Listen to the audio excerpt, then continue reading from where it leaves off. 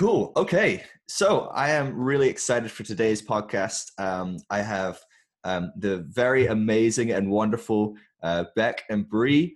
Hanan, am I saying your surname right? Hanan? Yep. You know what's funny is every podcast I start like this. I'm like, oh, I've got this person. And I'm like, wait, did I say your name right? Almost every time. And what's funny is I've usually talked to them for like 10, 15 minutes beforehand to like preamble. And then I'm like, wait, did I say your name right? And so I'm calling myself out as I start this podcast. You actually said it right. That's pretty weird. And I nailed it. You know what? I've almost nailed it every time. And then people are still like, yeah, you said it right. And I'm like, damn it, why did I even say that? So anyway, here we are.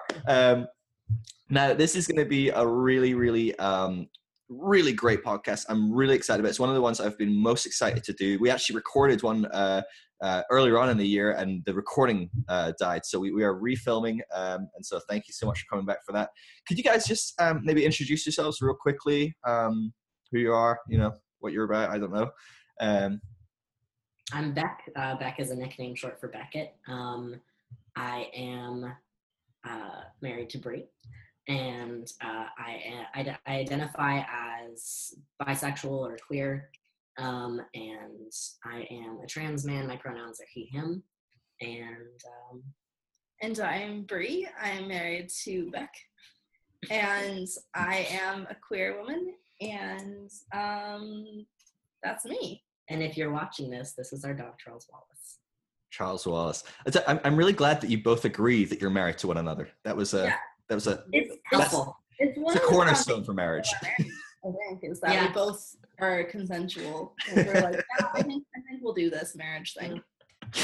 It's so funny. Right. Cool. So the reason, you know what, we both went to Bethel School of Supernatural Ministry, and I think actually Bree, we were in the same class for one of the years. I think so, yeah. But a massive school, we never met, and so actually the first time I even came across you or heard of you was only a few months ago, and I'm like out of Bethel like 6 years or something. It's a long time ago. And I came across you because I read a fantastic article that you wrote, which caused a lot of controversy. I do not regret sharing it, but a lot of people did not like that I shared it. And it was an open letter to Bethel about the LGBT community and how Bethel are interacting with them. Can you share a little bit about your heart behind why you wrote that and what it was about? Maybe that would just give people a good introduction. It's the introduction I had to you, and so maybe that might help people who haven't read that letter. Beck and I wrote the letter together, but it is kind of in my voice. But it was definitely something that we worked on together. We worked on it for several months. The first rendition was a lot less kind, and every rewrite got better up until the very last moment when I was sending it to the person that posted on the blog. I was like, you know what, this last sentence about brainwashing, I could take that out. That's not necessary to say. I'm glad other people do that as well, not just me. My emails have like 3 different, even just tiny Facebook comments, there's like 3 iterations. But the reason that we wrote the letter was because when we were in school, when we were at Bethel, they talked so much about how we didn't have to agree to be family, that God wasn't asking us to be together because we all believed the same things, but because we were family. And I thought, like, I saw that demonstrated pretty well while I was in school. They'd have speakers come in that didn't have the same exact theology that our leaders did. They really wanted us to think for ourselves and approach the Bible honestly and with questions. And so when we left Reading, where the school was in 2014, I felt like really my alarm's going off. I felt very much like we were leaving on a good note. I felt like a child of the house being sent out, and a couple of years later, realizing that I was queer, that I was in love with my best friend, who I also met at school, Beck, right here, and then us like coming out and getting engaged and everything. Around that same time, I started to see all this stuff come out of Bethel that was sermons and teaching series and blog posts and all this stuff that was very it was anti-LGBT, and it was not kind, and it wasn't respectful, and it was really painful for me to see, because I had always been told that we didn't have to agree to be family. Yeah. But the way that the LGBTQ plus community was being spoken about was it was way more than we disagree. It was, we were being dehumanized. We were having our experiences rewritten, and we were being told we didn't have connection with Holy Spirit, or that we had a seared conscience, and it was just like not respectful or honoring. And in my mind, I thought, how do I say it? Like, I feel like there should be room for different perspectives at the table, and that even when we disagree, we should still be able to be respectful and loving towards each other. Yeah. And that's a core value I got from Bethel. Yeah. So watching the leaders who taught me that then go completely against that, that just like messed me up. Like, that's not right at all. And I could have just, we could have just written them off and said, oh, well, they're not who we thought they're not who we thought they were. And, they're just grumpy old men or whatever. But I wanted to actually like give them a chance. Yeah. And I had a lot of hope for them. And I thought maybe they just don't get it. Maybe they don't see, because Bethel is very bubbled. So that's where we came from with writing the letter, was just this heart to say, hey, here's what you said. Here's why it feels disrespectful and dehumanizing. And you really need to clean up your mess. Yeah. And there was nothing in it that said, your theology needs to be different and look like ours, or we need to agree on this. But rather it was, when we're in a place where, we've got all these different members of the family, and even though we're different, we're still able to come to the table and have this conversation, then we're able to get somewhere. But when you say, no, we get to determine what the table is, you don't get to be part of the conversation. And, over and over again, we've seen that Bethel literally basically excludes anyone that disagrees with them on this topic, where you can't be a member if you disagree of the church, or, you can't really be on staff. People have been fired for being queer, or threatened with being fired even just for disagreeing on this. There's all these like, sort of barriers in place where it's like, if you disagree, you don't get to be part of the people making decisions. So even if they would say, well, you're still part of the family, maybe, which I've never heard them actually say, you don't get to have any power in the conversation. You don't get to like have an equal seat at the table to talk about it, because you've given yourself over. So you don't have a conscience. You don't have, you can't add to it apparently. So it was definitely a response to say, hey, at the very least, we need to be able to sit together, and you need to hear our stories and be able to incorporate that into this conversation, because it was very much this monolithic, there's the gay people out there in nightclubs sort of narrative. And there are tens of thousands of, queer Christians out there that have a very strong relationship with God and are gay or trans or, otherwise queer identified. And to just completely write off all of their stories and say, no, that doesn't exist. And kind of tell this story as if, those people don't exist is really disrespectful, I think, to, to them and to the queer community at large, to paint it as if it's like, well, all you care about is sex, which is like completely ridiculous.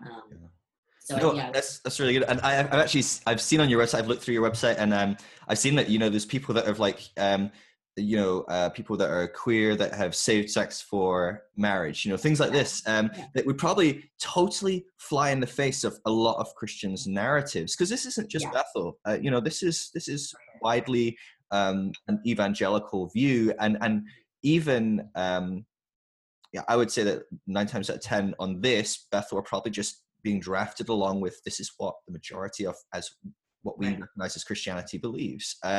Wouldn't you say, that's probably fair? And it's interesting, because at this point, it's more than anything the white evangelical church. A lot of the rest of the church, I think about 50%, are actually of the opinion now that like gay marriage should be accepted in society. Wow. Maybe not in the church, but at least like they're at a point where they say, you know what, that's their decision, you know, it's fine. But the white evangelical church has been pretty behind on even that, like accepting that it's in society. Yeah. Okay, so can we because I think you talked about how, you know, there's not really an opportunity to sit down and have a conversation with maybe Bethel, but probably even in general Christian white evangelicals, as you would, you know, title that kind of group. There's not really an option to sit down and have a discussion and go, hey, can you see how we see this differently? And yet we can probably still move forward. You gave a really, really good example of how Bethel do this really well in the article. And I thought maybe you could kind of just show what that looks like and how perhaps it could look like for people of LGBTQ plus community. You understand what I was mentioning in that, the one about women in ministry or women in leadership or giving women a voice, right? Sorry, I was being very vague there. But yeah, could you talk a bit more about that maybe? Yeah, so it's like one of the reasons that we brought that up was because Bethel has started to, you know, I would say maybe in the last 5 to 10 years, like when we were there, I would say it's kind of when it seemed like it started, was to start to champion women in ministry more. To say, okay, I know over here Paul said women shouldn't speak in church and which is often used to defend a non-egalitarian relationship in the church where men get to have the power and the say and women have to submit, basically. More of a complementarian mindset. And, you know, I think Chris was one of the main champions of that, saying, yeah, he wrote a book on it. Yeah. Saying, you know, I know Paul said that, but, you know, here's the thing, like women need to be given equal place in the church. And I would say in some ways, Bethel still promotes more of a complementarian relationship between men and women in relationships, but they're kind of in between. You know, in some places they've really, you know, they'd be considered very progressive in an egalitarian sense, and in other places they might uphold more traditional gender roles in a marriage. But even there, I think they would say the woman isn't just submitting mindlessly to her husband. She has equal say in the marriage. You know, if there was abuse, I'm sure they would say, you know what, divorce is probably okay here. So they've found this place where even where Jesus says, you know, God hates divorce, and even where Paul says women can't speak in church, they've gone against that. They've decided that that's not right and that, you know, there's a better way. Yeah. And so we really challenged that specifically because we said, okay, in the Old Testament, we kind of, you know, don't follow any of those laws anymore, so we can throw out those verses on homosexuality for the people who don't think that that's important. And then all we've really got left is Paul. And so if Paul was anti-women speaking in the church and was also saying, well, really the best thing is for no one to get married, period. Well, then really shouldn't we all be celibate? Like if we're going to follow Paul's advice for marriage, right? Jesus never said anything about homosexuality. So it was kind of a challenge to say, okay, you know, if you're able to explore the scripture and come to this really honest place where you've done all of this work and said, you know what, I do believe that women should be in ministry. And I think that's right. And I think that's what God wants. But then you can pick up the Bible and say, well, it seems obvious enough to me it says homosexuality, which Chris literally said in sermons. It's like, why does this not deserve the same attention and respect? And to the thought that like, wow, this is real people, this is affecting, to go through and to examine those scriptures. Sure. So yeah. Yeah, no, that's really good. And I imagine, you know, I have zero doubt that you have studied this much more than I have, because you have some serious skin in the game, you know. But I'd imagine, you know, the same with women in ministry and leadership positions having a voice. There's a myriad of different paths that people can take to get there.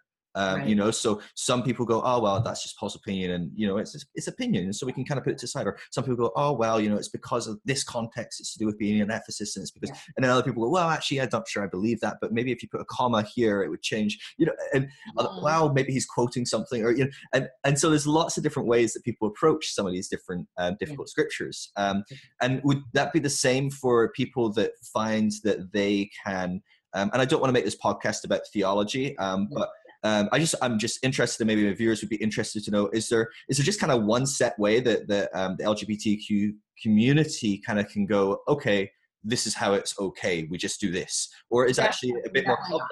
No. Okay.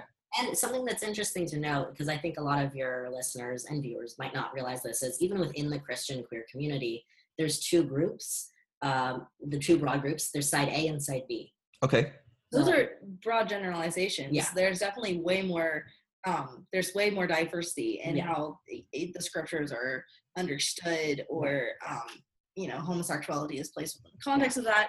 It's kind of the biggest, if you want to explain side A and side B, though, I feel like that helps illustrate, like, the fact that there is theological discussion, even within the queer Christian community. the biggest difference. So, yeah, I was almost going to mix them up. So side A is how we would describe ourselves. So it's like we don't see any reason that people should be able to be in same-sex relationships. Yeah.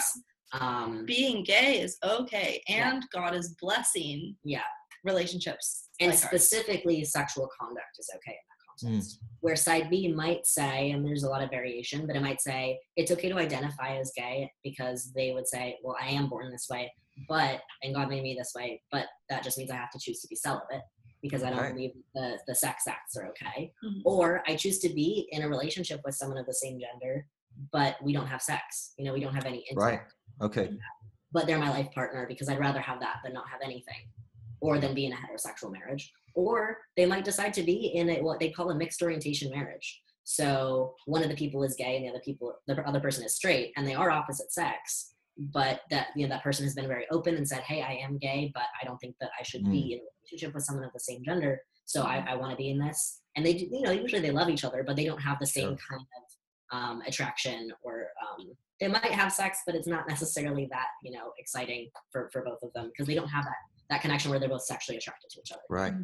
So there's all variation of what they choose to do, but side B is basically that the sex is not okay. And then there's a variation with usually they're side B rather than like what would be called side X, which is just completely non-affirming. You can't identify as gay because it's against who God made you to be. Or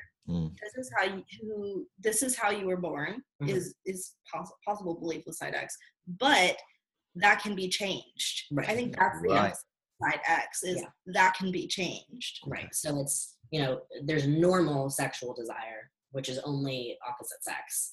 And then there's everything else. And so, if you have other attractions, then it's a struggle that you're dealing with of same-sex attraction. It's not who you are.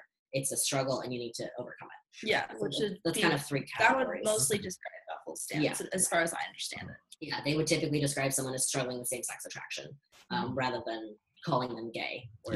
Okay. Wow. Okay. And now I think about it, I can probably think of different people I know that identify in each group, and I can, from an outside perspective, watch and go, oh, okay, that's how that impacts them. That's how it affects them. I know someone that is in an opposite sex relationship, but identifies, and their wife, I think, sorry, I'm trying to remember the couple now, but I remember the story, but I can't remember the people. Isn't that too true? But yeah, and that was tough. I remember ministering to this man, and he was saying, I'm really struggling because I'm not physically, I love my wife, amazing, and they had kids together, but I have never, from beginning to end, and that's tough. But so let me ask you this then. So, because that's some very diverse positions, even within that community, there's people that are going, well, this is who I am, but I could be changed, and that's wrong. Or this is who I am, but it's wrong. There's something wrong with acting on it. And then there's people that go, no, this is great and it's fine. And obviously those are very conflicting opinions. So within the different communities of Christians that find themselves LGBTQ plus, how do they navigate it? Because I can imagine there's people that have different views on even just women and ministry or a whole host of things that they don't play well. I mean, this is our Christian heritage, is oftentimes when we're told to love one another, we don't play well. And so does that happen within that community? This community? Definitely a point of tension, but it's kind of beautiful the way that, so there's a huge group, they just changed their name, but for a long time they were the Gay Christian Network. And they just changed it to Q Fellowship or something like that. Q Christian Fellowship? Something like that, yeah. To kind of make it more inclusive, because they're like, it's really not just gay people, right? They've got trans people. Gay is not an all-encompassing word that includes bi and trans. Yeah, it's like, so it's like, they're like Q for kind of queer and for questioning and for, just to make it feel more cool. Everyone else. But it's really interesting because they host a huge gathering every year, and they have like smaller groups that will meet up as like home groups and stuff like that. And they're very much hold space for side A and side B to worship next to each other. I mean, they try and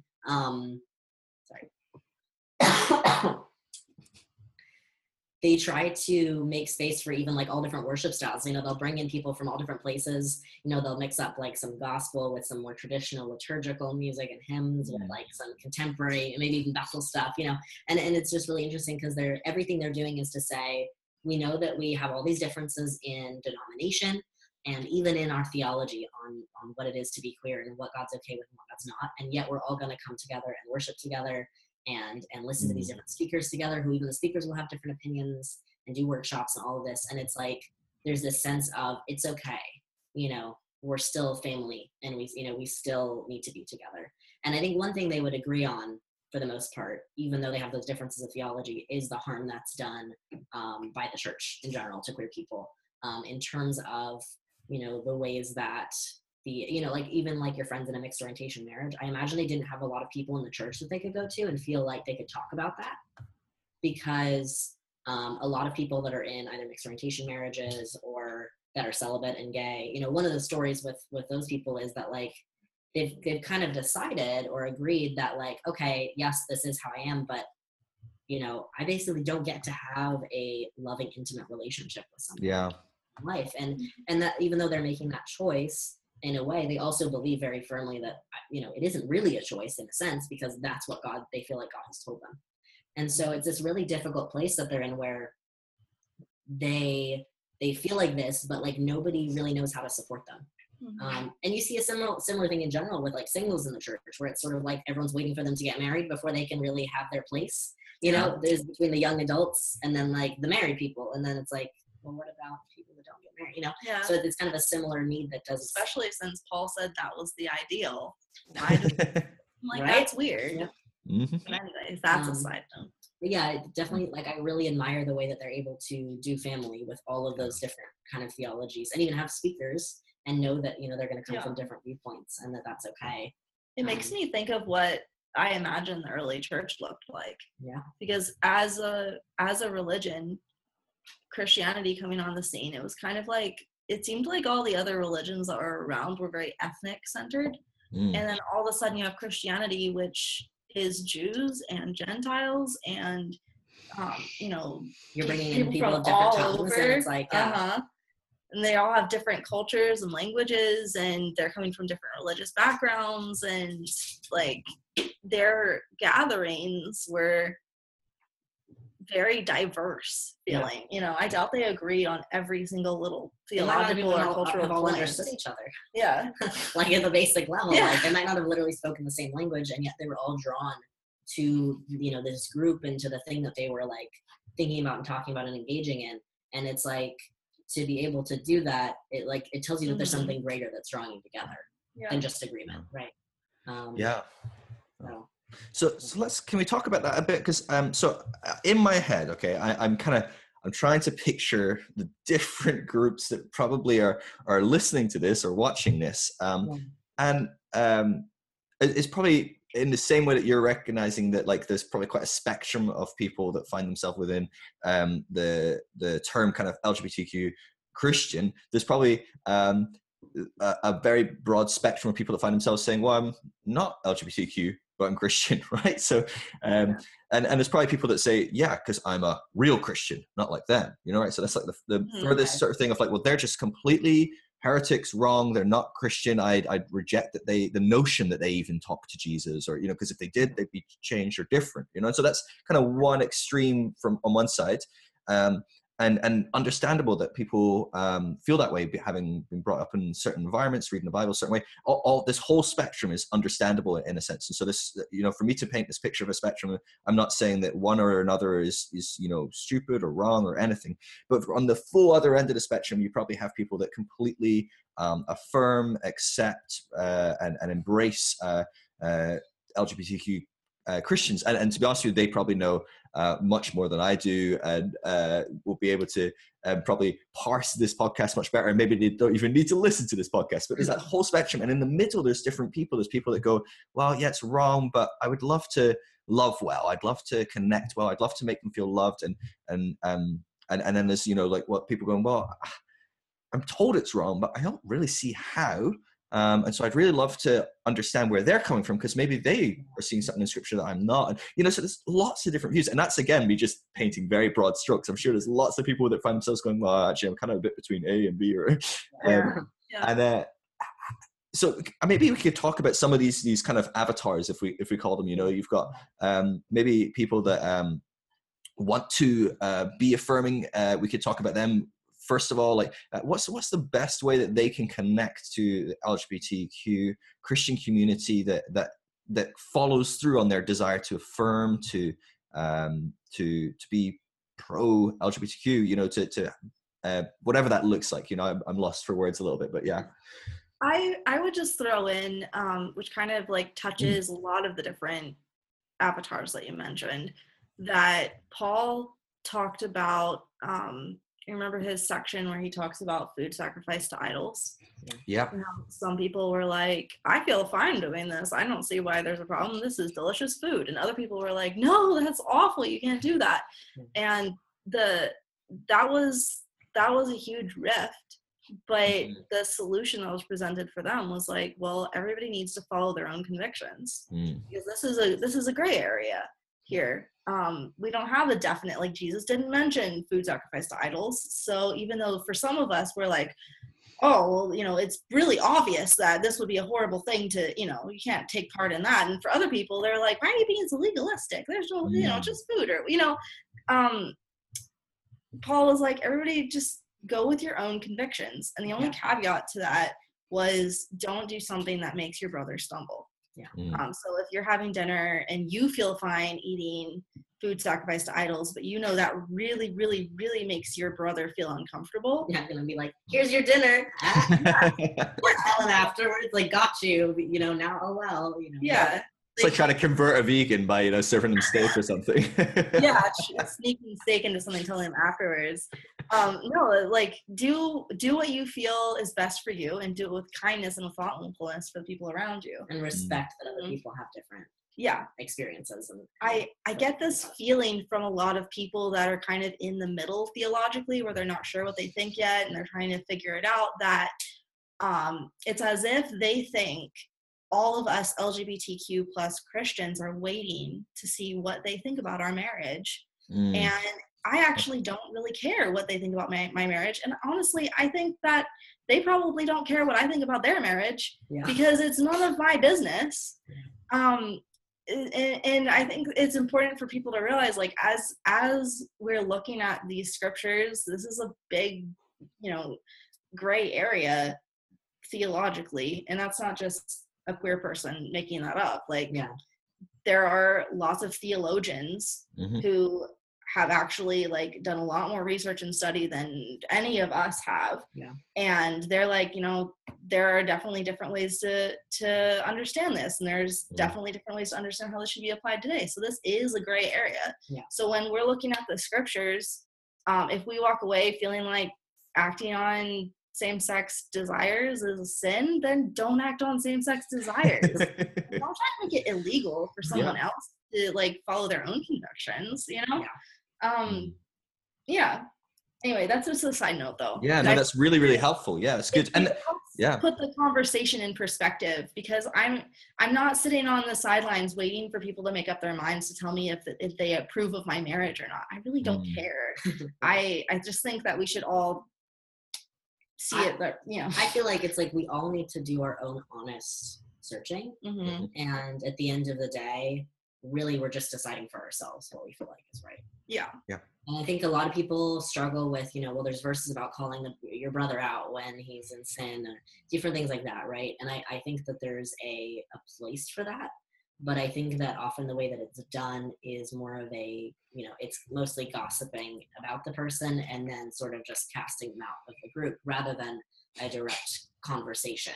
You know, like honest and challenging, but also respecting of the other person and hearing their story and seeing where things are at. Now, obviously, if there's really clear abuse that's happened, then that's going to be a different conversation than if people just really disagree strongly and it's causing a lot of, like, turmoil. But I think this is an area, like Bree said, where there is no clear, like, Jesus didn't sit down one day and say, oh yeah, and being gay is great. You know, there isn't anything. And so it's just at the very best, I think, you know, the model the Bethel had was, if it's, you know, if it's not in scripture very much, then I'm not going to talk about it very much. And they've suddenly made this a very big pet thing, and a lot of churches have done that because it's been politically very tense subject. And so many people are like, well, your church teaches, like, the true way of traditional marriage, right? You know, people kind of be challenged, like, they'll be wondering.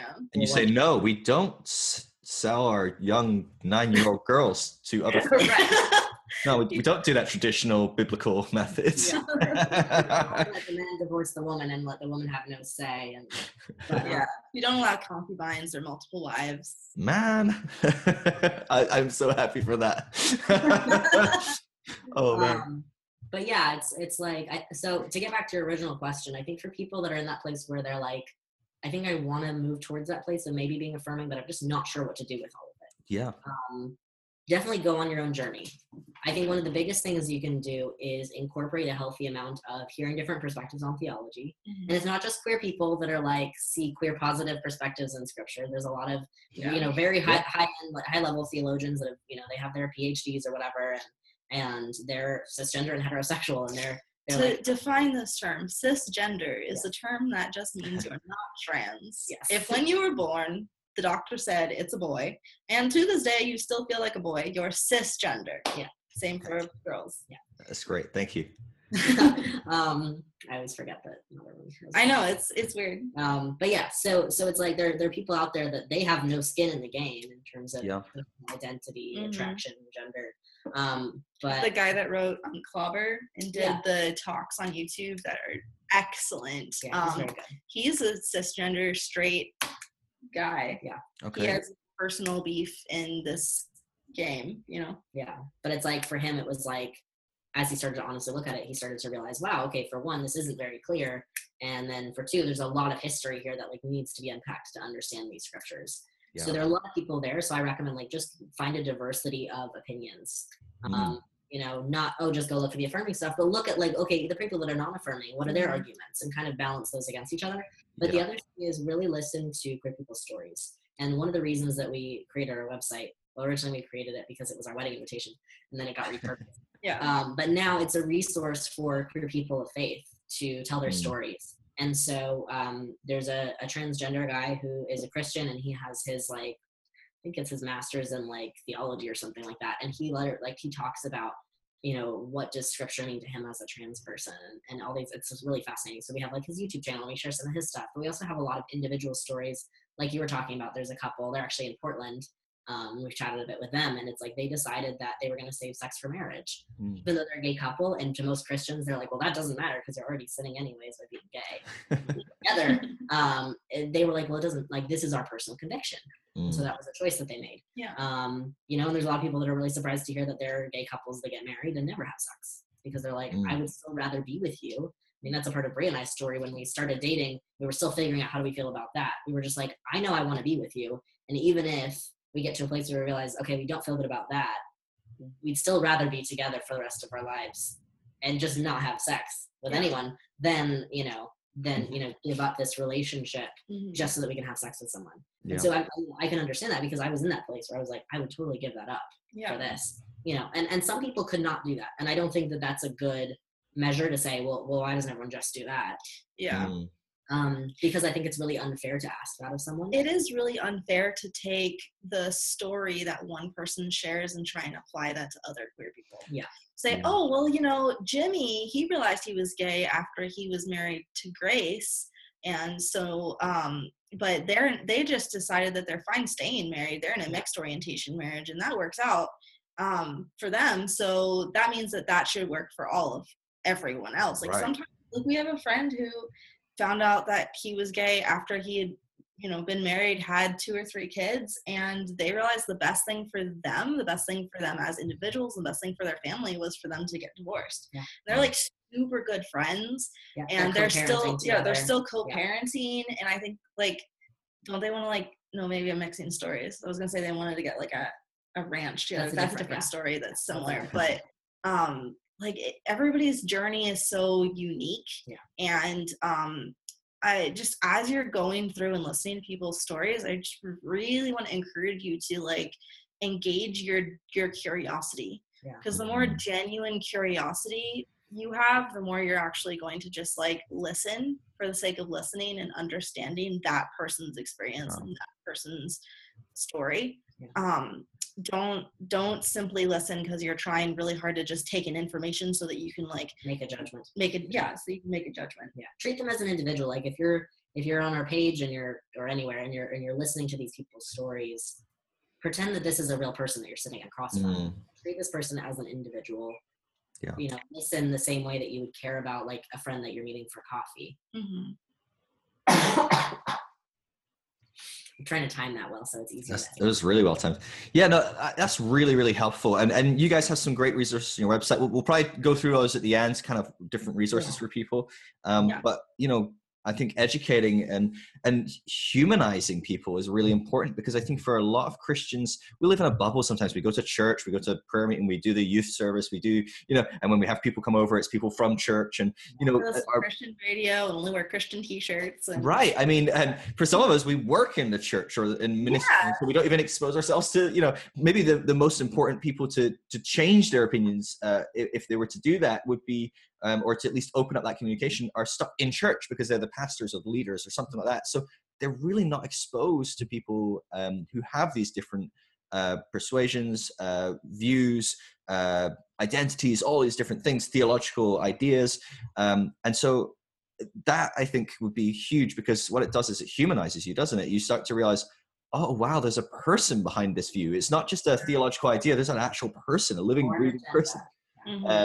And yeah, absolutely. And so, yeah, I think that's really, really helpful. Now, for people that maybe are, I would imagine you'd say the same thing to people that are quite strongly against, you know, the position that it's okay to be LGBTQ.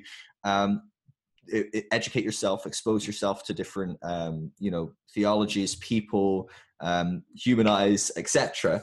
But some people are just going to be like, no, you know, you can say what you want, you can expose me to whatever you want, but the truth is the Bible says X, and that is the end of the story. You know, and people do that about all sorts of topics, right? You know, I've had that when talking about, hey, can we accept people that believe in Christian universalism or annihilationism, because the Bible isn't as clear on hell as we'd like it to be. And they're like, no, the Bible says. And I'm like, okay, yeah, I don't know what to do, but okay. All I'm asking you is just don't kick out that person just because I disagree with you. So someone that's in quite a rigid position on this topic, and there's going to be lots of people that are, and you've said already, you know, your goal isn't to change their opinion. The goal is to start that communication, create a safe space. How and maybe they do desire to, because I don't know anyone that desires to hate, that I know of personally. I don't know anyone that desires to hate the LGBTQ community intentionally, you know? Right. I'm sure that maybe at times they might be hateful in their actions unintentionally, but you know, they genuinely want to love the sinner, hate the sin, as much as I hate that phrase, deeply hate that phrase. You know, so people that are there going, well, I think they're sinful, they're wrong, but I want to love them. What does that look like? How can they create a space where there's room for conversation and such? I would start by pointing out that there's definitely room for that belief in the church. There's room for, you know, you being honest about your convictions is really important, and that has value, and you should be welcome at the table just like everyone else. So I don't think anybody should be like kicked out or dehumanized or anything just for having that view. I would say that often what I see is people don't just have that view, but they take a step beyond that and they start becoming abusive. And here's what I mean by that.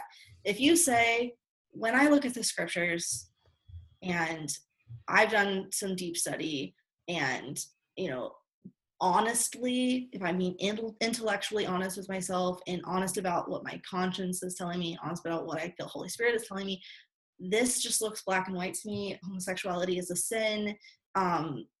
If that's you being honest when you say that, then good on you. Like that's your honest opinion, and that's where we would disagree, but we can still be friends. We can still be family. When you say that everyone who disagrees with that is they no longer have the ability to hear Holy Spirit, you've just crossed the line there. When you say, I've experienced same-sex attraction, so I know what you're experiencing, as in whatever I experienced is what you're experiencing now. That's gaslighting, which is a tactic that abusers use against their victims, or they're trying to get their victims to question their own experience, question reality, and you're putting that on them. And you know, a lot of times people haven't even asked for what was your experience. And there, you know, even if they did, there would be no honor there, because the accuser in this scenario is saying, nope, whatever you say you experienced is a lie. Like, I'm telling you what you experienced and what you felt. Should I use my shrimp analogy, or is that just stupid? I don't remember what it is, so go for it. Okay, so if I'm gonna, I have this analogy that I like to think of, but I don't think I've ever said it out loud, so it might not come out very good. But if a person looked at the scriptures and walked away going, you know what, I feel like we're supposed to not eat shrimp. I feel like the Bible's very clear about this. You know, that rule shouldn't have been just thrown out because it's an Old Testament, blah, blah, blah. They have their theological reasons for feeling like shrimp is wrong to eat. I would have to respect that, and I wouldn't force them to eat shrimp. Yeah. And if they decide not to eat shrimp, then I'd be like, that's your prerogative, and I'm glad that you're following your convictions. Now, if they took that a step further and said, everyone that's ever eats shrimp, you know deep down that what you're doing is wrong. That's not right anymore. That's gaslighting. That's trying to rewrite people's experience and tell them that they're feeling something or thinking something that they're not. If they said, you know, people that eat shrimp, they're basically just pedophiles, because if they say yes to that desire that they have inside them to eat shrimp, and they can't even say no to that, then they don't have any self-control at all. So they're gonna just like do whatever they want. They have no self-control. Steal things. Yeah, like, you got to be careful about with those shrimp eaters, because they're horrible, horrible people. That would be wrong to make that statement, or to tell people, you know, if you eat shrimp, then that is because, like, you did hear the voice of God telling you not to eat shrimp before, which is gaslighting, but you just kept ignoring that voice, and you kept eating shrimp over and over until finally God handed you over to your desires, and now you no longer feel conviction for eating shrimp, because so you feel fine when you eat shrimp. Yeah, that's why you don't feel conviction when you eat shrimp. It's because you have a seared conscience. And that's all the person is doing is saying what my experience was, because usually it's their personal experience that they're kind of painting. Yeah. Must be everyone's experience. And really this is just lacking theory of mind, which is the ability to say, oh, other people experience the world in a way that's not the way I experience the world. Yeah. Right? Yeah. So it's like, which another great example of lacking theory of mind is in understanding racism. So when a white person says, well, racism is not real, and then a bunch of people of color say, well, here's the experiences I've had, and they all just get wiped out because the white person is like, well, I don't see that. It's like, maybe that's because you have a different experience of the world as someone who's not a person of color. You know, so it's sort of this like, and the fact that like often the person that didn't have that experience has to be very gently like guided into this understanding of, well, maybe your experience isn't the only experience out there by the people that have experienced trauma is really backwards, right? And I think it's the same thing where, honestly, I think the people that seem to be the most terrified, the most like vitriolic, and we would say hateful, they're not just like, well, we disagree about this theology, but they really come after queer people and write narratives and say, well, this must be your story. There are always people that say at some point in there, well, I've struggled with same-sex attraction. And the thing is, if we show up and say, we've honestly explored this with God and come to a different conclusion than you, that feels very threatening to their experience. Yeah. And so at the end of the day, it's potentially, at least in somewhere deep in them, probably suggesting, well, what if everything I went through didn't have to happen? Or what if that wasn't real? So it's like they're almost getting gaslit in return because they only believe there can be one story. Yeah. Or maybe So if they are wrong, if there's even a seed of doubt in their mind placed by our story, all of a sudden their whole experience they're questioning, maybe, you know, and that's a theory we have, because it seems to be a very like a thing that suddenly sets them off, where people that don't have any experience with any kind of attraction to the same sex tend to be a little more like, okay, I don't know, like, let me think about it. You know, it seems wrong to me, but I don't know. They seem more open to the idea that, you know, it could be less black and white. And maybe not even that, oh, well, they may have had some sort of experience of same-sex attraction or anything, but maybe, well, they're a pastor who kicked out that really influential family because they accepted their gay son, or, oh, they are a mom who like turned her back on their, you know, queer brother or whatever, or any of these kind of like things, I think is what you put skin in the game. Like we were talking, about the hell issue, for a lot of people, the reason they cannot let go of the concept of eternal conscious torment and go, or even just hold on to it, but go, oh, it's okay that they don't believe that, is because it's the only reason they're a Christian. They actually don't really, and then that's not fair at all for a vast majority of people that believe in eternal conscious torment, but some people say, oh, actually, well, if you take away burning in hell forever and say everyone's going to go to heaven, or some people go to heaven, but some people will just cease to exist, well, why would you become a Christian? And that just, to me, exposes, why are you a Christian? Like, I mean, so much more to being a Christian. And people going, well, like if you say homosexuality is wrong, then the deep narrative under the tone, is not what they say at their mouth, but is, well, I was deeply, deeply wrong about dealing with my son that way, or I was deeply wrong about focusing on changing myself and being in a marriage I'm not even fully happy with, and I'm or whatever the different various experiences are. I think that's probably really true, that we all have some level of experience that we're holding on to in this area of maybe not all of us, but most of us have been exposed to this world. And a lot of people that come out, we kind of refer to it sometimes as coming out to yourself. For people that realize, oh my God, I'm gay or whatever, or I'm trans, it's sort of this often like first realization to yourself, and then you kind of share that with other people. And often in that process of coming out to yourself, it's this thing of like, oh, this is me. But even then, and for a lot of Christians, in mine and Bree's cases, being raised Christian, we definitely repressed a lot of that stuff until we were in our 20s. So we were really, we were best friends and all this stuff for a long time, and we didn't, we never kissed. There was no kind of sexual or romantic relationship. But we like kind of repressed all of the stuff, and that became very clear, especially to me, like when I would go back and look at like stuff I'd written even in my journal about like questioning things, and then I just completely forget about it. And the thing is, when you're raised in an environment that makes it very clear, even very subtly, I don't remember hearing things growing up about you can't be gay or you can't, all these things. It's almost made it like untouchable on a different level because it was an unspoken thing. Taboo. It was like so bad that we don't even talk about it. Yeah, it's so obvious that it's wrong that we don't even need to say it. Yeah. Which is funny when we talk about sin so much in the church. You think like, but in, at least for us, it's like we didn't really hear it that much. And I think when you're in that place, you even as a person realizing, oh my gosh, I'm queer, you're going, I've done things that were unkind to queer people. Yeah. And even that is really painful because it's all of a sudden, then you start to experience all of that if you decide to come out to other people, and then you go, oh my gosh, this is what I was doing. Yeah. And it's so painful to realize that. And I feel like for people that especially have influence, like a pastor or someone like that, and they start to question, maybe I've been wrong. It's very easy for all of that fear to come up of all the things you've ever said from the pulpit or privately to people. You could have told some person, no, it is wrong to be gay and you need to repent or you're going to hell. And then they kill themselves. And you've got to live with that on your conscience. And so then if you realize you were wrong, well, then that's so much worse than just, right?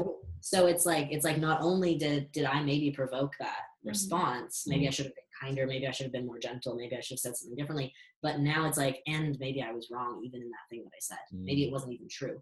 Not even mentioning the fact that if you're in a church leadership position, then your career kind of rides on your theological stance. Yeah, absolutely. If you piss off the wrong people, then you lose your job. And a lot of pastors, that's the only thing that they know how to do. It's the only thing they're trained for. Or in a lot of cases, we were talking to a pastor about like just where this, how he related to this, and he's affirming, but he was like, a lot of the time the pastor is going to be fine in the end, but a lot of these families that depend on him for their livelihood would lose their jobs because the church loses funding. So even if some of the people stick around, if it's a church where they think, well, maybe we'll lose half the people, but we'll be okay, that still means a lot of people are losing their jobs. And they have to live with that then. And so it's like there's no good answer because all of a sudden they're honestly questioning their doctrine. Yeah. And no, easy.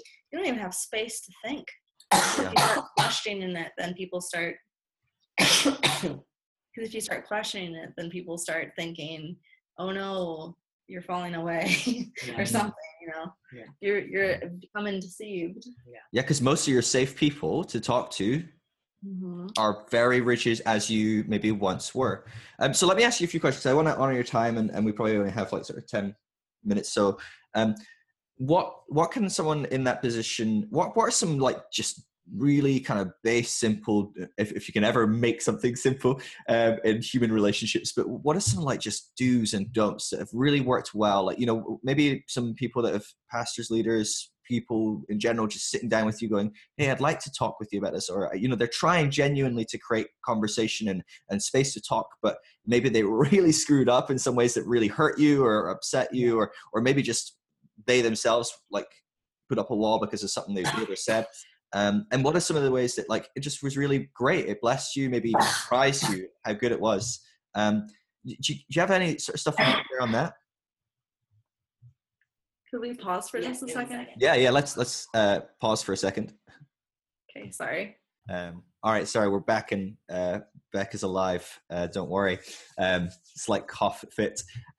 So the question was, you know, maybe if you could share some do's and don'ts for those that are, again, quite rigid in this is absolutely wrong, but I do want to create some space. I want to create some room for us to have some sort of relationship to at least make you feel that you are loved. What are some good do's and what are some maybe big time don'ts? So one of the things, there's a group called Church Clarity. They have a whole website, and what they've done in the past year or so is basically worked to say, here's the thing. When you are a queer person and you're walking into a church, or even looking at it to walk in for the first time, very often you have no idea what their stance is on can a gay person walk in the doors and be accepted, you know, just sit in the pews and feel okay and safe. Can they volunteer in any capacity? Are they going to be told, no, you know, maybe you can greet at the door if they're nice, but you can't like work in children's ministry because they see you as like perverted. Or maybe you can even do that. Maybe you can volunteer in a bunch of different ways, but you can never be on the worship team because that's holy and you can't touch that. Or, you know, maybe they would support you and say, oh, you're a part of our family. But then when you find a partner and you go to get married, all of a sudden they're like, oh, no, we would never do your wedding here. And yet there's this concept of institutional betrayal, which is that there's this concept of institutional betrayal where when, like, let's say, like, I have, you know, me and you, Phil, we have a relationship and, you know, we're friends, and then all of a sudden you betray me, right? You do something that I don't expect, and it violates my belief of who you are as a person. Yeah. And I feel like really upset, and you've hurt me. That's one thing. But there's a different thing when an institution, whether that's a church or even broader, the government or something like that,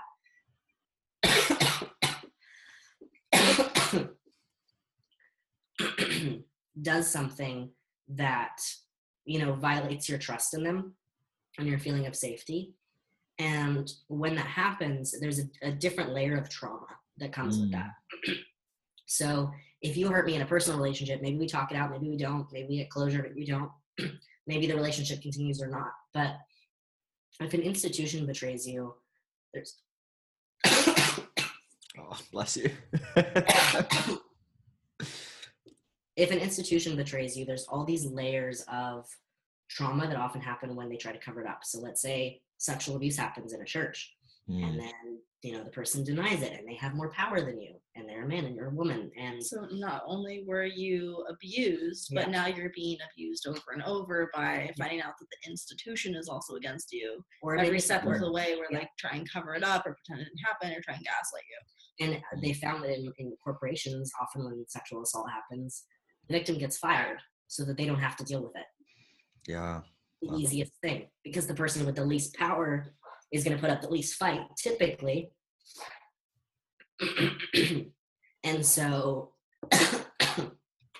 it's a safer option. It's an easier option to just kind of tidy it up by shoving it under the rug, getting rid of the victim, right? Yeah. So when you walk into a church and there's no clarity on church policy on how they're going to interact with you as a queer person, you kind of have to go in assuming that they're going to be unkind. But let's say they're like not affirming, but they really want to treat you nicely, and so they're being really great. And then all of a sudden something comes up that was a hidden barrier, and now you feel really betrayed. Yeah.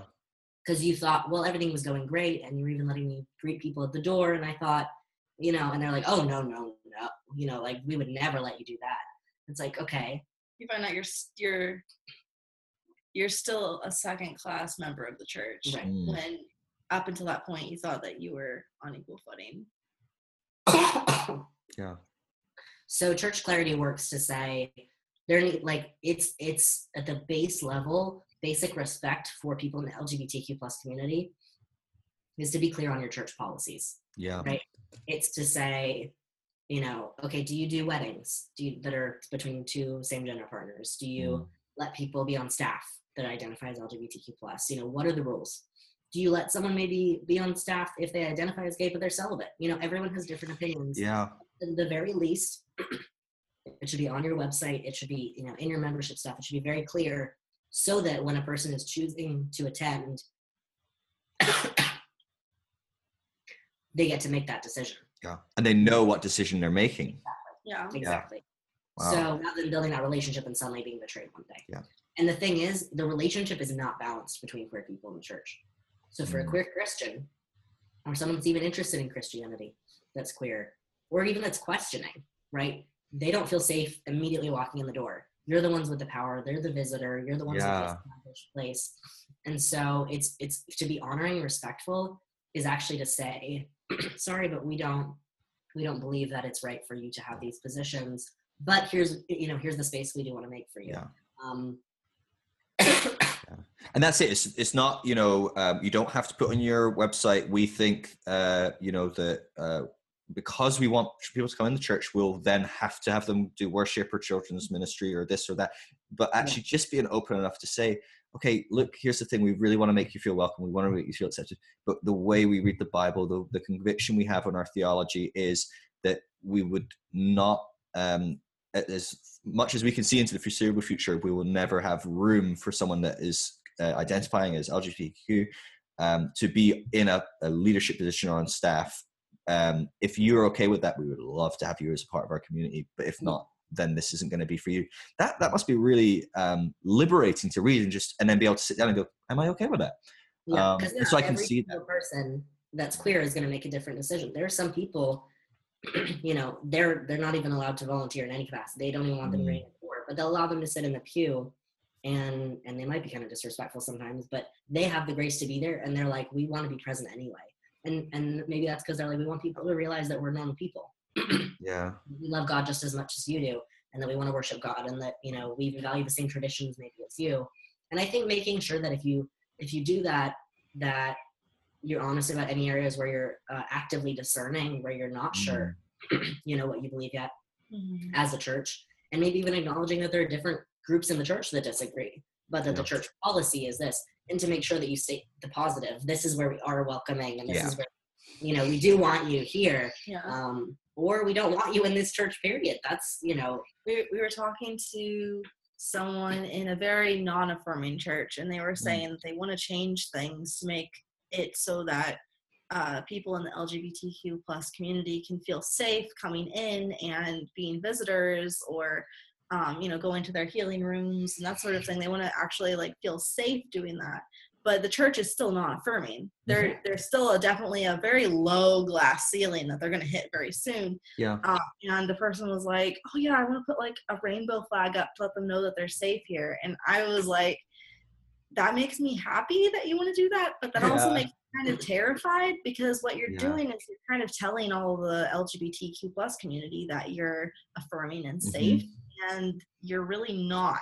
Not in the way that the people that are in that community would actually. It doesn't mean the same thing. Yeah, it doesn't mean the same thing to them. When they see a rainbow flag and all are welcomed, then they might they're going to take that to mean I'm actually able to bring my whole self, be an engaged member of the community just like everyone else. And if you don't mean that, then you've actually kind of lied to them. I feel like ambiguity is just the biggest thing. It's just don't be ambiguous. And then in your clarity, be respectful. One of the biggest things you can do to even just learn something that makes me feel respected is when someone doesn't refer to me as, one doesn't refer to me as a woman. This is not the way that I identify. If they use the right name for me, the right pronouns, if they knew me before, they're not using the wrong name. You're not calling me she. Someone that, you know, tries to get around acknowledging that Brie and I are married. You know, saying, oh, I don't, you know, because they don't respect the relationship. And people that go out of their way to be kind of disrespectful. It's like, how would you feel if someone did the same thing to you? You know, if I made up, if you're... Oh, wait, this is you're in Jerry's second marriage? Like, you've been divorced before and the first person's still alive? Oh, yeah, I love you guys, but I just don't see you as a married couple. Or just like kind of this like subtle but not really subtle, like, you know, like assuming that like their name is like Benjamin, calling them like Benita, like, you know, it's like you're going out of your way to like disrespect, you know, their name, or like call them the wrong pronouns. I think it's like, assume you're, you know, if you're not queer, just imagine someone treating your, like walking into a church and being married in a straight marriage and them looking at the two of you like you're disgusting, right? Imagine what that feels like, and imagine going to your pastor and saying, oh, we would love to like serve in your worship ministry, and them going, not like this, you're not. You know, and they're looking at the love you have between you and your spouse, your wife or your husband, going like, ugh. It hits another level of weird and creepy too, when they're not even openly being like, ooh, when they're more like being like, I love you. I just, you know, this marriage, this isn't who you are. Yeah. I don't, you know, this is just a thing. This should end. I'll pray for your marriage to end because I love you. They just don't even say that. It's like this very obvious, like one person commented when we started dating, or maybe when we started engaged, and they were like, I'm praying for you both individually. You know, it's like going out things that make it really obvious that you disagree. We already know most disagree, right? So that's really unnecessary. It's not like we're unaware of the Bible verses. Like pretty much any queer person. Some people will just like, especially on like social media, they'll just like comment with the Bible verse. Yeah, I get that as well. And I'm like, wait, do you think I haven't read this? Or I'm like, are you expecting me to go, oh my God, that verse is in there? All right, I'm wrong. Like, I'm gonna get divorced right now. Forget you, Beck. There's a Bible verse. We met at Bible school, so maybe we read the thing. Yeah. So it's sort of this, try and reverse it as much as you can, and imagine, okay, if I'm with a partner, even if you're just dating someone, or if you're not, and you just imagine if you were dating someone and you walked in and you got these looks, you got all these subtle hints that really you're not welcome, right? You can say, oh, we're welcome. A lot of churches say that and they don't really mean it, right? They mean at the moment you walk in the door, we're going to be trying to change you. You're welcome to walk in the door, and then after that you gotta conform. Wow. So the other thing is to understand that it's started to be very clearly demonstrated that non-affirming environments cause harm physically, emotionally, mentally, and spiritually. So you see that when someone is in a very non-affirming environment, their lifespan, if they're a queer person, is shortened by years on average. Whether that's because of suicide, because of homelessness. About 40% of homeless youth in America are LGBTQ, and only like maybe 5% of like the general population is. And so that tells you how often they end up either running away because they're not safe, or often being kicked out by a parent. They don't. Stuff. Right? And that's often teenagers. That's usually not younger than that, because it's often when they might realize, oh, I think I'm queer, and come out. But most of the time that's Christian parents. So let me ask you this then. So you talk about, you know, it's really important to be in an affirming environment and so on and so forth. So let's imagine that, because I think this is really good stuff for like pastors and leaders, but let's imagine this is just someone that goes along to church and they do think, no, I don't think this is right. I do think it's a sin, but I do want to create a safe space. I do want to have a relationship. I do want to get to know people and love them well. But I know my church not going to be a safe space, and I don't want to shorten their life. So I'm not going to ask them to come along to church or my church, and I'm happy with them going to their church, wherever they're going, or you know, or whatever expression they believe the church can hold. So they want to just sit down and have coffee with you, or they want to connect with you. What does that look like when we're not talking about maybe from an institutional perspective, but just in a relational one-on-one? You know, I'm sure you've experienced the whole spectrum of good, bad, and ugly. Is there something you could say into that, to like how to create a safe space and facilitate that relationship happening well? Because the thing as well, Brie, touching on what you said, you know, I think so many people are just ignorant. They don't understand, you know, so maybe they don't understand some of the elements of pronouns and things like that. And maybe they don't understand, and I'm not asking you to explain it. I know that you've got stuff on your website. There's lots of stuff on the internet that can explain that, so people can educate themselves. But I think a lot of time people just have the right heart, but they really just face first, face plant, you know, and I know I've done that with lots of things that I've been ignorant on. So what does that look like to do relationship really well? And then we'll maybe wrap up after that, but you touch on that. I think that'd be really helpful for a lot of people. I think it's worth stating, like, whatever name the person uses for themselves, whatever pronouns they want to be called, however they identify with their sexuality, whether it's bisexual, gay, whatever, respect that. Yeah. That is baseline, basic human decency. Just like, you know, if you have a nickname that you don't like and you ask your friends not to call you that, then if they call you that, that's just really rude. Yeah. It's really juvenile and it's really rude. And if that's even just a nickname, like nobody has the right to like come up to you. I assume you identify as straight for this analogy. I'll go with that. But nobody has the right to come up to you, Phil, and say, nope, I see you as gay, you're gay, and I'm just going to call you gay all the time. Like, that's just rude. Yeah. Or to be like, you know, Phil, that's probably short for Philip, right? Like, what's on your birth certificate? Yeah. I'm going to call you Philip because that's what your mother called you, and I'm just going to, you know what, the Lord gave you that name, and I'm just going to call you that. It's just really weird. Yeah. Just use the name and pronouns that the person uses for themselves. If you want to just be a decent human being. Yeah, a couple other bullet points, like acknowledge that you're learning, you know, acknowledge that you say, you know, I want to hear your story, or whatever it is, you know, I want to learn more, but acknowledge, like, I might say something that's like, you know, really ignorant or, you know, really upsetting, and let me know. I'm open to like knowing that, because although I disagree, I want to use like language, or I want to speak in a way that's respectful of you. And I think just opening that up, letting the person know, at the same time, don't put a ton of pressure on them to educate you. Like you said, there's so many resources out there, even purely only from like gay Christians, if that's what you want to look at as homosexuality in a Christian context. So many YouTube videos, there are books, there's everything. So do put in the effort of educating yourself. It's okay to ask some questions, but like, it's really common. Like, we've sat down with pastors and stuff like this, and they're basically like, okay, so justify yourself to me. And that's kind of what they're asking for. That's really not a peer connection. It's not. There's this thought that it's like, well, we're just two equal people that just disagree with each other, and we can have a conversation about this topic we disagree with. But for them, it is it's theology. It's theology. It's a theoretical concept that doesn't actually touch their lives the same way it touches ours. Yeah. And so it's like one party has all of the power and the other party has all of the vulnerability. Yeah. And it is not an equal exchange. It is not fair. It doesn't feel equal or even. So like, if you're the person that's in that position kind of with all the power, you're the cisgender straight person that's like asking the questions, then doing what you can to try and level the playing field, to admit that, you know, you admit that you're learning, admit that there's things you don't know, admit that, like, you know, you acknowledge the fact that you're asking really vulnerable questions and give them permission. You're like, you know what, if I'm asking questions that are just wrong, like, please just tell me not. Like, I don't want to do that to you. The thing is, we don't expect anyone to walk into this immediately understanding everything and knowing what's disrespectful. I think a lot of people would say like offensive, and it's like, offensive is really just a way to paint over like you're hurting someone's feelings or you're asking them questions really inappropriate. Like, people ask transgender people all the time, like, well, have you had the surgery? Which is basically asking, what genitals do you have? And it's like, ask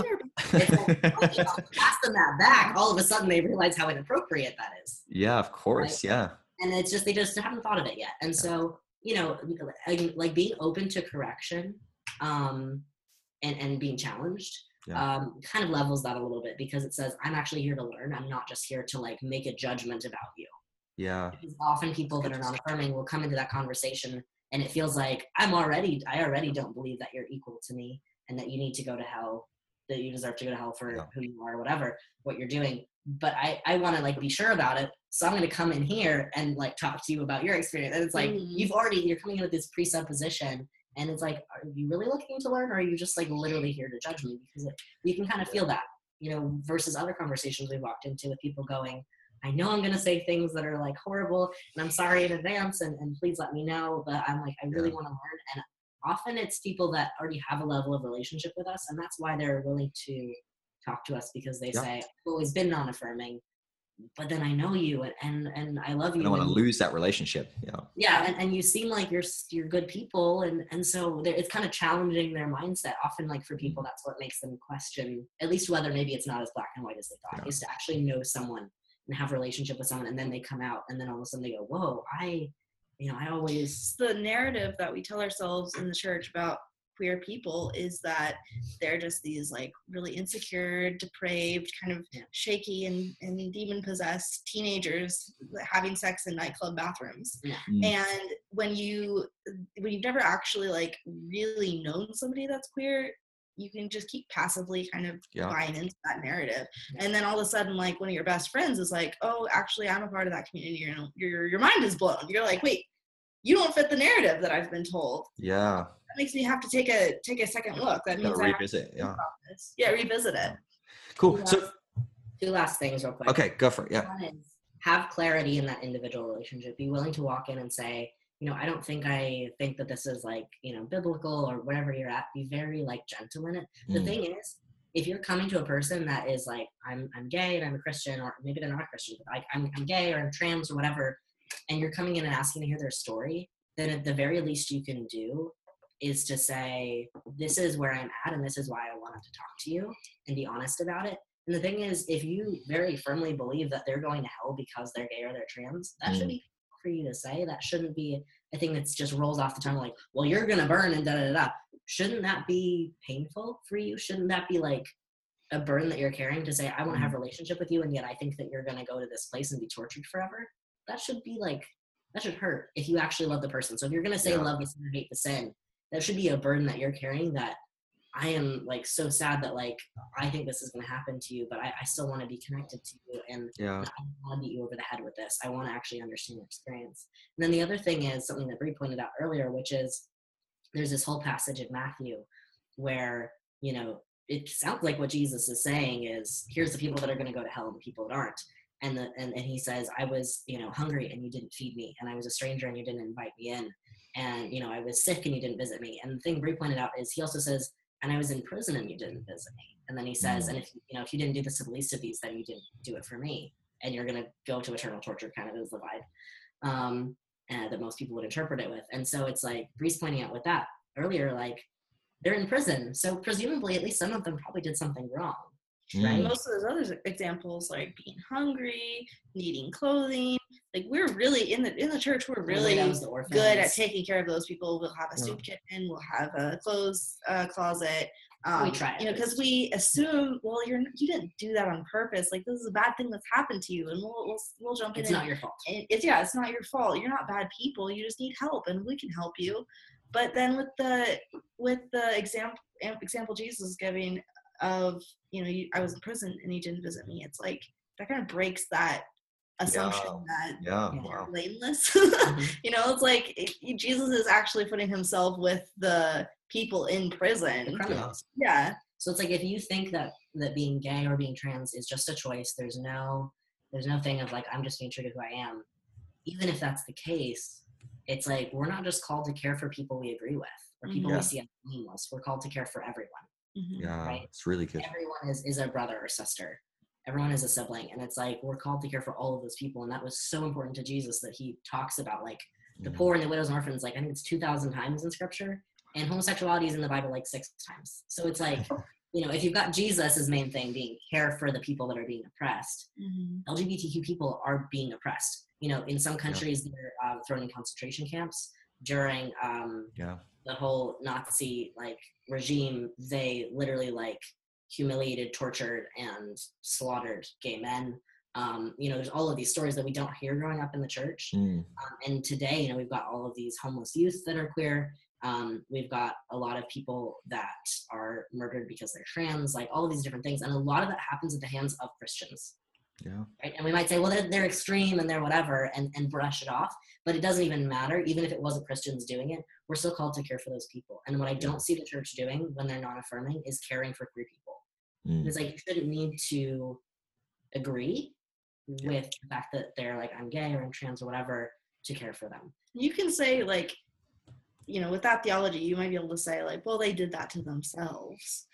which I don't agree with at all, but you could say that without theology, but you could also say that about the prisoners. Yeah. Well, they put themselves in there. Yeah. They Yeah, deserve absolutely. Yeah. And it's like, if Jesus was willing to say, I am the prisoner that you didn't visit, Mhm. if you He's think that's- identifying with them. then it's That's like, huge. and it's like, should that not also be true for people that are part of the queer community? Yeah. Wow, that's really good. So can I just add one thing, and maybe you want to speak into, I don't know, but the other thing that's striking me as well is I don't have relationship with any human on the planet because they're straight. Like, now I'm thinking about it, right? And yeah, I can imagine many people inspired even by our talk will go, oh, I want to go make a gay friend, just so I can do that well or whatever. But I guess the point is, my straightness isn't who I am at the end of the day, right? I want people to know about my hopes, my dreams, my passions, my philosophies, my ideas, my all sorts of different stuff. And at times, yeah, that will involve the fact that I'm straight. That will definitely inform that. But I imagine that you guys want to be known as something more than just being bi or queer. It's like, oh, you actually also run a business, or, oh, you also want to be a mom, or, oh, you also, whatever these different ideas are, oh, you really love this flavor of chips, or I don't know, right? Me too, and you get excited. I don't know. I get excited when people like the same flavor of chips as I do. But I guess that's a big thing as well, is in this whole dynamic, it's this whole relationship isn't geared around this one thing. It's just a personal relationship, and you are 1,000 things as well as gay, straight, bi, queer, whatever it might be. I don't know if you want to touch on that or go into that, or if that's just I think one of the biggest misconceptions that the church often has about queer people is that the reason we identify, at the beginning of this conversation, we said how we identify, right? But that's not because it's like, that is who I am, but rather because it's context, right? For us to share our stories about how we've experienced the church and disrespect and things like that, and the way that people look at our marriage and all that kind of stuff, it's important to give that context. So like, one thing is, like, a way I might tell people is, when Brie and I met, I was still identifying as a woman. I had a different name. People were calling me she, her. And so it's like, people saw us as a lesbian couple. And I know that even now, using a different name and being he, him, and being like, I am a trans man, people are still going to see us as a lesbian couple, but just me extra confused or something like that, And so that's why we refer to our relationship as gay or queer in a way. Because part of it is just, we understand that from the lens of the church, it's just like, we were both assigned female at birth, so it doesn't matter. That's a same-sex relationship. Yeah. So, but it gives context to our stories. But the thing is, we get really sick of talking about being queer, in so many ways. And the fact that I can't safely use a public restroom, I'm done with that. I'm over it. It's not exciting to have to worry about that. There's nothing that, and part of it is the whole pride thing. Owning who you are when you've been oppressed is a way to reclaim the term. So queer used to be used as a slur, and now it's often used by the queer community to say, no, queer means quirky and interesting, and it's we're choosing to use that to describe ourselves. And it's like, they see in the reclaiming of that, when you don't understand what it's like to have something used as a slur against you and everyone that's like you, and then to take that back and say, no, this is ours, actually. You don't get to call us that. And if you call us that, it's like, oh, well, that's a good thing. Pride comes from saying, I'm going to love who I am even if you don't. And it's not a thing of saying, this encapsulates everything about me. If pride was every day, it's exhausting. There's so much more, the way that people talk about the gay agenda. It's like, people joke about, well, today I got up and I brushed my teeth and I went to the bathroom. I made breakfast and I drank some tea and played with my dog and picked up the kids from school. And it's like, I think people get this idea that our life is so different from theirs. And it's like, I run a couple businesses. The term lifestyle, I have a major problem with that. I love gay people. I just disagree with that lifestyle. Lifestyle. Yeah. We live the same kind of lives as straight people. We do the same sorts of things. We're not inherently different, which is what that's kind of implying, is that it changes everything about your life. The majority of the experience that we have of life that's different from someone who's not queer is because of the way we're treated by the church. Yeah. So it's like there's nothing that we're really doing that's that different. Like there's little things like I have hormone injections that I do once a week, but it's like, so do some cisgender guys because their testosterone levels are low. It's like there's nothing that's truly like, wow, it's so different about our life. And so it's to treat it as if it's like this monolithic thing. And it's really, you're treating someone as a stereotype, right? It's like you're sitting down and you're not seeing everything about them. You're just kind of painting them in this broad stroke. And I think being able to, even like a great example is in those conversations, if you sit down with someone and you're asking their story, ask some other questions about their life. Like, should you actually care about other things in their life besides that? Maybe offer up something of your own. Be vulnerable in return. Don't just like draw and draw and draw, because that costs us so much. It's really anxiety provoking to talk to someone that has a lot of power that we're trying to convince we're equally valuable to them, so that in their institution they value us. It's like, be vulnerable, make it like, be lighthearted, be and share exchange stories. Don't just interrogate them. That's really good. The other thing that you said about how a lot of people might run out and try and find a gay best friend, if you don't have somebody in your life already that you're already trying to build a relationship with, then that would be kind of weird to just like find someone on Facebook. Are you gay? Can we have coffee? That'd be kind of weird.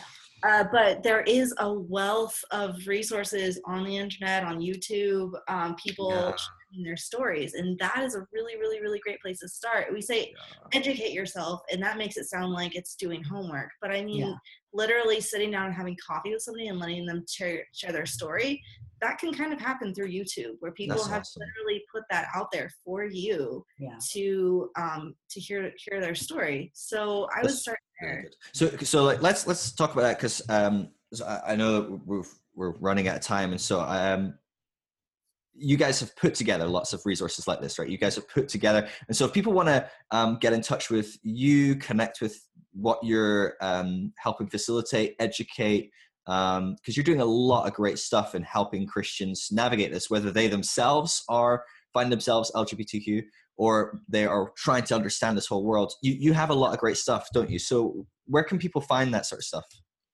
So beckandbree.com, which I don't know if you want show notes you can add, but that's just I will do, andbre.com. That's our kind of hub.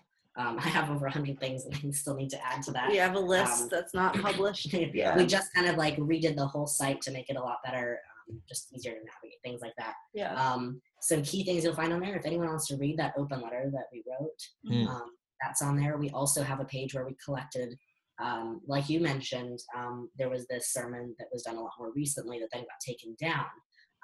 And in response to that, before it was taken down, they actually collected letters from a bunch of LGBTQ plus alumni that we're in a private group with, that wrote letters to anyone that's at Bethel right now, heard that and might have felt like, really grieved by it, really, really hurt. And, just all these, like, processing all this stuff, because we went through a lot within our group when that came out. And so it's like to kind of reach out to those people and say, hey, I know we don't know who you are right now or what you're going through. Maybe you're just questioning, whatever, but like, we see you. And you're valuable and you're loved and you're amazing. And so we should have a page as well where you can read some of those letters, and we have a very quick thing where we just some of them kind of go into their own stories a little bit too, so that's really good. So it's other stories. We literally have a page that's beckandbree.com/stories with lots of stories on it. Awesome. Yeah. And I don't know about you guys, I love to read a story. I read a lot of theology in my day-to-day, but I love reading a story. You fly through it, you consume it, and so that's great. So what about people that are looking for some theology? And I know that wasn't the topic of this podcast. Maybe we can have you come on and talk about that again. Maybe we can have you come on and talk about something that isn't LGBTQ oriented. I'm realizing I'm part of the problem. But as far as theology goes, you mentioned Unclobber, a book and some. It's a book, and it's also a series. So there's 6 clobber verses, as they're called. Clobber passages. Passages. Some of them are a couple verses. But there's only 6 places in Scripture that could be said to mention homosexuality, and basically he goes through those in his book really well. We actually haven't read that, but I read some of it online. I watched at least one of the videos. But he has a video. It might be 6, but maybe he puts a couple into one because they're very similar. But he goes through them like an hour each and just gently unpacks it, and it's Wow. very not like I'm going to beat you over the head with my interpretation. It's very like just exploring together. Here's some of what I learned about the history and the context. And so those are really well done. And then I'm actually putting together a piece right now that's sort of just a summary of the different things I found on the verses, so people can just read through something, just because a lot of people have just never heard another interpretation. Yeah, and the thing is, there isn't just like the gay version of understanding the verses. It's like, well, this is how the queer community interprets it. It's literally, there's lots of different ways to look at it, lots of different thoughts on it. Yeah. So it's like, we're kind of just presenting it like, here you go. Different views. You need to figure it out.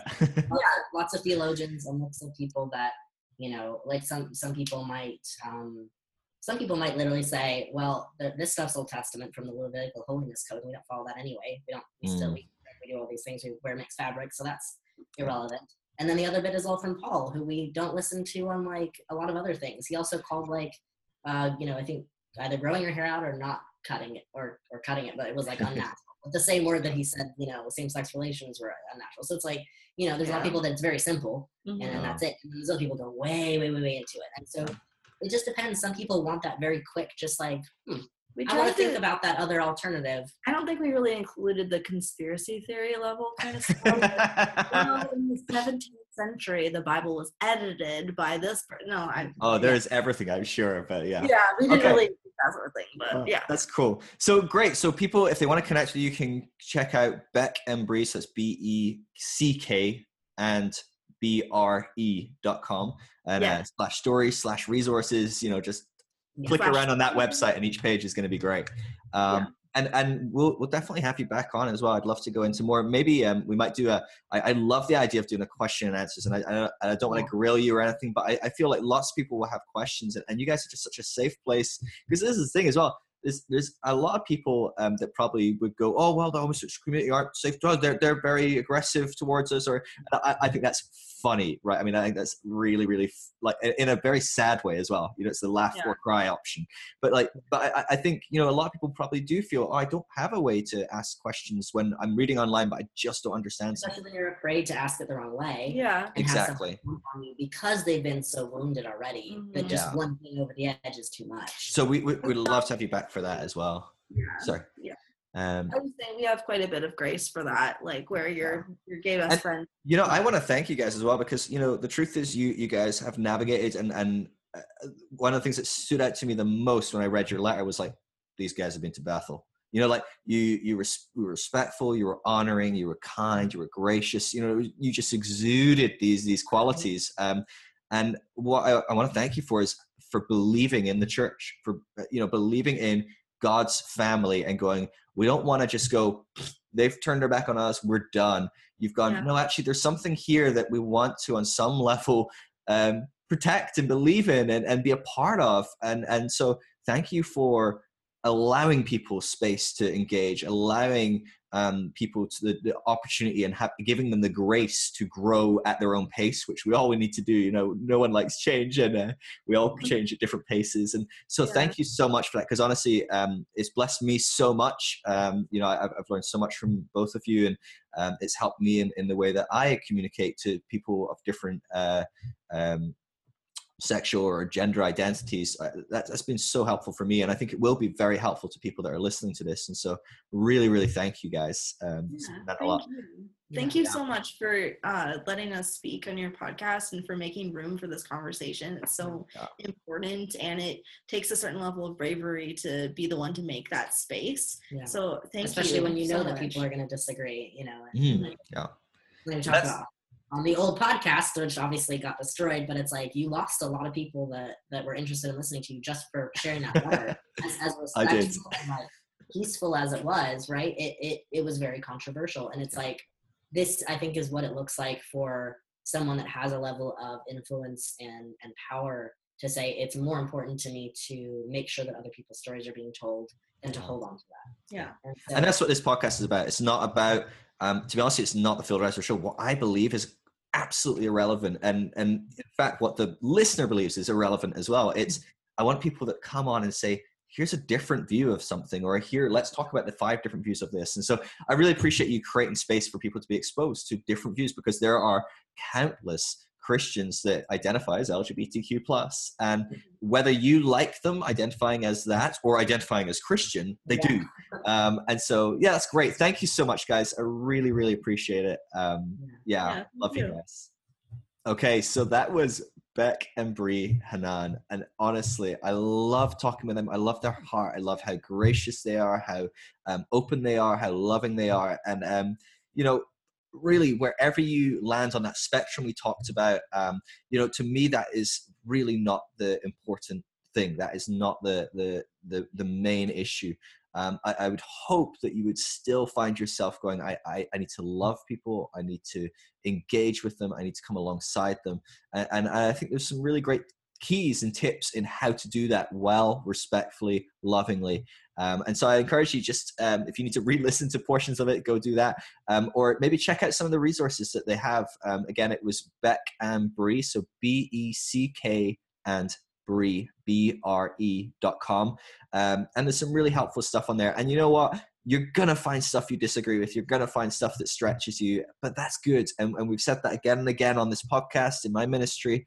My goal is not to expose you to people that you 100% agree with, because you'll never grow, you'll never change. And so even if you strongly disagree with where Beck and Bree have come down on the topic theologically, it's a great idea to engage with this more, because if you're right, you're gonna strengthen your knowledge, your opinions, your views. And if you're wrong, you're gonna let go of some lies and embrace some truth. And so I love questioning. You know, that's what we're about here. We love to question what we believe so that we can become stronger, so that we can get deeper in the truth. And we trust that Holy Spirit leads us. We trust that Holy Spirit speaks to us and guides us. And so may Holy Spirit be your guide as you navigate this. You know, I'm sure I'm going to get lots of emails, lots of messages about this. If you have questions, genuine questions, please shoot me a message. I'd love to engage you with this. And so, yeah, I bless you. I'm thankful that you managed to make it this far and listen the whole way, and well done for that, especially if this is a topic that you feel very passionately about and disagree with Beck and Bree on that. Well done for listening so well done for being intentional. I bless you guys, and I'll see you for the next podcast. Have a good one.